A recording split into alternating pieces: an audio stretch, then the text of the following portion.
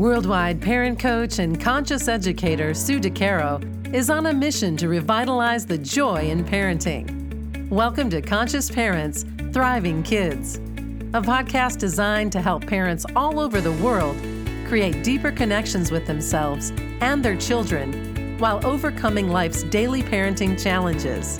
Listen in if you want to bring more laughter, love, and enjoyment to your home life. Welcome to Conscious Parents, Thriving Kids, a place for all things parenting. I am your host, Sue DeCaro. Today, I am pleased to welcome and introduce my dear friend and amazing inspiration in the world, Stephanie Malia Kraus. Welcome, Stephanie. Hi, Sue. Good morning. I'm so glad to be here. Good morning. Thanks for joining. And let me introduce a little bit about you for our listeners. Stephanie is a mom, an educator, and a social worker. Her debut book, Making It: What Today's Kids Need for Tomorrow's World, published in March 2021. Stephanie is the owner and principal of First Quarter Strategies, a senior advisor to Jobs for the Future and staff consultant for the Youth Transition Funders Group. Stephanie, there's so many things that we can talk about. Our work overlaps so much. And I think one of the things that we really are focused on in our work and our lives is the importance of the whole child as we raise and usher our children into adulthood. Yeah, that's right. I think it is so easy as moms to feel when things are going wrong with a part of our child. But then when we're focusing on what's happening in their lives, we tend to really hone in on one aspect versus thinking about how to keep that same whole child healthy. So what I mean is, if something is, I've got two boys, they're 10 and 8, and if one of them is feeling physically sick or emotionally having a bad day, I'm going to zoom in and zero in on that, and it's going to preoccupy my time. But when we're busy in life, I tend to focus on the appointment that they have or how they're doing in school. And there's this external shift. And one of the things that I so enjoy about our friendship and conversations is, how do you actually deliberately sort of design your day and your time with your kid to think about each aspect of who they are and what they need before something is falling off or going wrong? I love that. And I think that's so important because we as parents have been conditioned, a lot of us, I know I was, to focus in on the fixing, right? That's right. So, the child has a problem or the child is a problem, and again, I put these in air quotes. And so, we zoom in or swoon in to fix the problem, whether it be emotional, physical, what have you. And then we zoom out. And so, I think part of parenting today really needs to focus on not only the whole child, but the whole relationship with the child.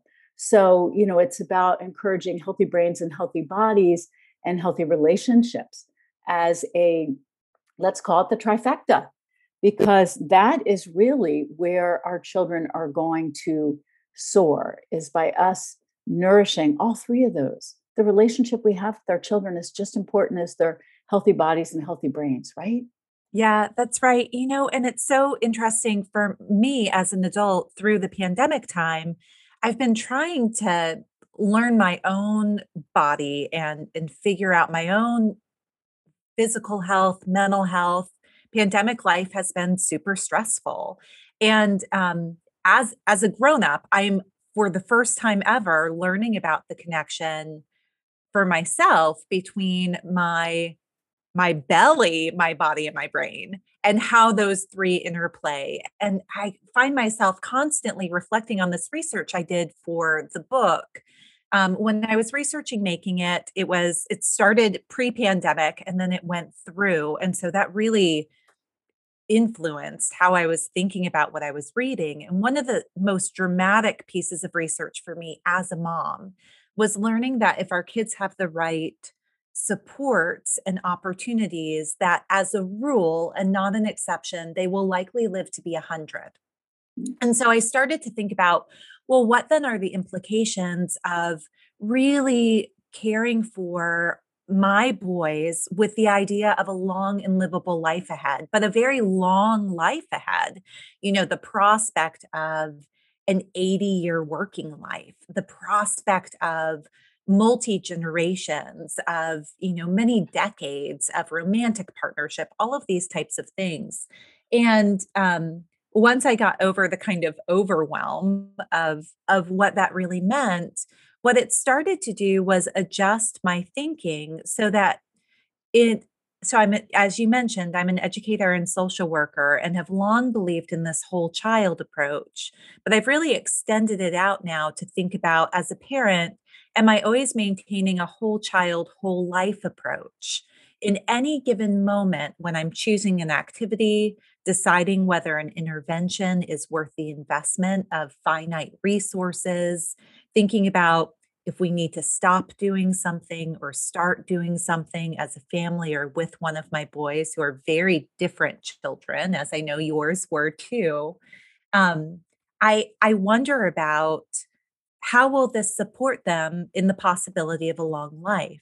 And so that really is where I have, in my own at home practice as a mom, asked myself, how does this support my whole kid? And how is this going to help them across the possibility of a long life?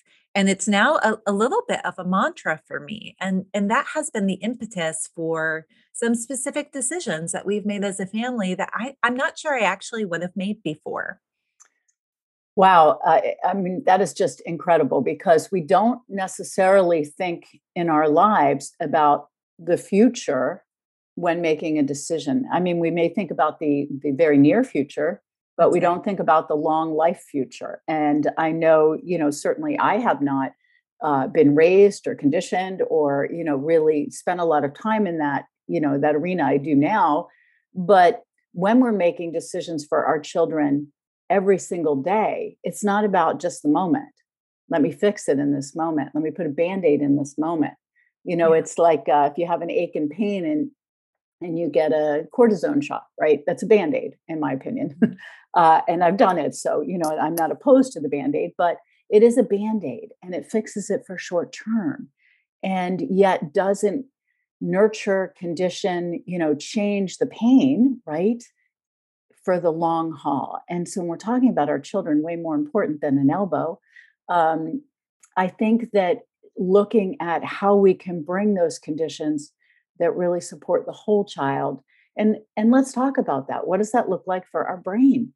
What does that look like for our bodies? Because we are supposed to move our bodies. And I hate Yeah. to use the word supposed to, but a body should be moved Yeah. because the sedentary body is not going to be a long lasting, healthy body, right? A Mhm. lot happens when we just sit, sit, sit, and never move our bodies.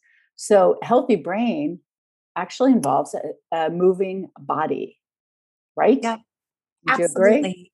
I do. And right before we started recording, you shared with me that you have a tennis match later today. And Sue and I, funny story, we met work wise, but we both grew up in the same small town in New Jersey, which is wild because it's a very, very small town. And my parents did not have a lot of money when I was growing up. But they were really wise. The two sports that they put us in, even though we were pretty poor, was swimming and tennis. And the reason why was that they believed that those were going to be lifetime sports, that we would enjoy them now, and that later on we would be able to continue enjoying them down the road. And so, even though we had few resources, and even though they did not know everything about great parenting, to be sure, they had this intuition about what were the lifetime um, activities that they could give us that would become our own and that would be able to travel with us and across contexts and across stages of life. And so I think when we think about this, there are a couple of different things to keep in mind. The first is, as the caveat, we don't have to be experts in how people age. We don't have to be experts in human development. There are actually some nice hacks and tuning into our intuition on this is really going to be what's most important. So, the way that I like to think about it, as now sort of shifting in and holding both my experience as a mom, but also as a professional, I've spent a lot of time thinking about and learning about the science of learning and human development and how kids' brains develop, what happens when the brain is stressed or anxious. And then, as you mentioned, this kind of interplay. So, the easiest way that I think about it is actually taking a different model that we're more familiar with, which is our bodies have these physical body systems that are super interdependent. If our heart rate increases, so does our breathing. If something is wrong with, um, another part of the body system, if something's wrong with the elbow and it's infected, it's going to impact other body systems.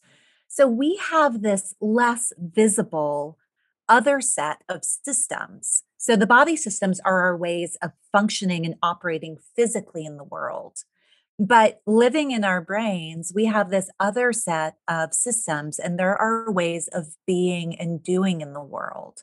And they are as interdependent. And so, what the research has shown is that these aspects of being and doing in the world are things like being able to focus and stay organized, being able to create, staying healthy, being reflective. And they can be taught and strengthened. And sometimes, just like body systems, one of my children has asthma, so his lungs need a little extra TLC. Well, if a child has ADHD, being able to focus or stay organized is going to take other interventions and supports. And so it is really important for us to learn, and making it covers what these are. What are the ways of being and doing in the world? These systems of how we are social and emotional, and how we're operating cognitively. And then, just like our lungs and our hearts and doing exercise or going to the doctor, what are the things that we have to do for our kids to keep those parts of themselves healthy? And so, one aspect is actually learning what to expect. So, when I take my boys to the pediatrician's office, they chart their progress, right? They take their height, they take their weight, and we can see how the boys have tracked. Oh, what percentile are they in? And what should I expect? And if it's an annual checkup, and all of the parents listening will know this because it happens in every doctor's office, they give you the checklist before they come in, and you answer questions about where your child should be given their age and their stage. And we need to be doing the same thing for cognitive health and for mental health. So, one piece, for instance, and then we can go in whatever direction we want with this, is I've been spending a lot of my time thinking about cognitive health, brain health, and the front of the brain, which is responsible for, it's the chief executive of the brain. It's responsible for the focusing and the organizing, but also regulating emotion. I didn't realize it doesn't actually develop until a kid is in their mid 20s. Right. And so, one thing is, like, we've got to educate ourselves on when to even expect when kids will be able to do certain things. And just like training a child to ride a bike, what the progress needs to be, what are the training wheel solutions? So, if you can't focus and get organized at age 10, because you're 10, and then, oh my gosh, even more so if you're on the spectrum or you have an attention issue, what are the supports that have to be in place? And how can we think of that as important as we would if you had asthma, or if you, right, or something Yeah. physical was happening? Yeah, absolutely. And I think one of the things that you touched on, for example, when you go to the doctor's office and you're doing the checklist and you're thinking about the age and stage of development, right? Where Yeah. your child is 10, so your child, air quotes, should look like X. I want to just bring to life that every child is unique and every child is going to grow and thrive in their own way at their own pace. These are mile markers to utilize to help and guide us, but not to be the official, my child isn't on the mark, my child isn't meeting the standard, my child isn't whatever. Because your child is unique and your child is going to grow and thrive in their own special way, which is the beauty in celebrating each unique child out there. But what we can use these markers for is, as you beautifully said, to really train and strengthen areas in our children, like the frontal lobes, the focus and the organization. And, you beautifully shared how that is not developed until 25, maybe even 30 these days, they're talking about. And yet we expect our children to be logical, Mhm. right? And to think logically and not be impulsive, but thoughtful and, cause and effect. And yet their frontal brains are not actually developed enough, even, with whatever we might be feeding them and nurturing. So I think that it's super important to see where our children are, how we can nourish the different areas and nurture and strengthen the different areas to help them thrive in a way that serves them individually and, collectively if we have more than one child, but also be aware that we don't fall into the trap. And I call it a trap because we're trapped when we're in there of should be this, should be that, and then thinking we either failed or the system failed or our child failed, because that is hugely detrimental to these unique beings out there, our children. They need us to Yeah. believe in them.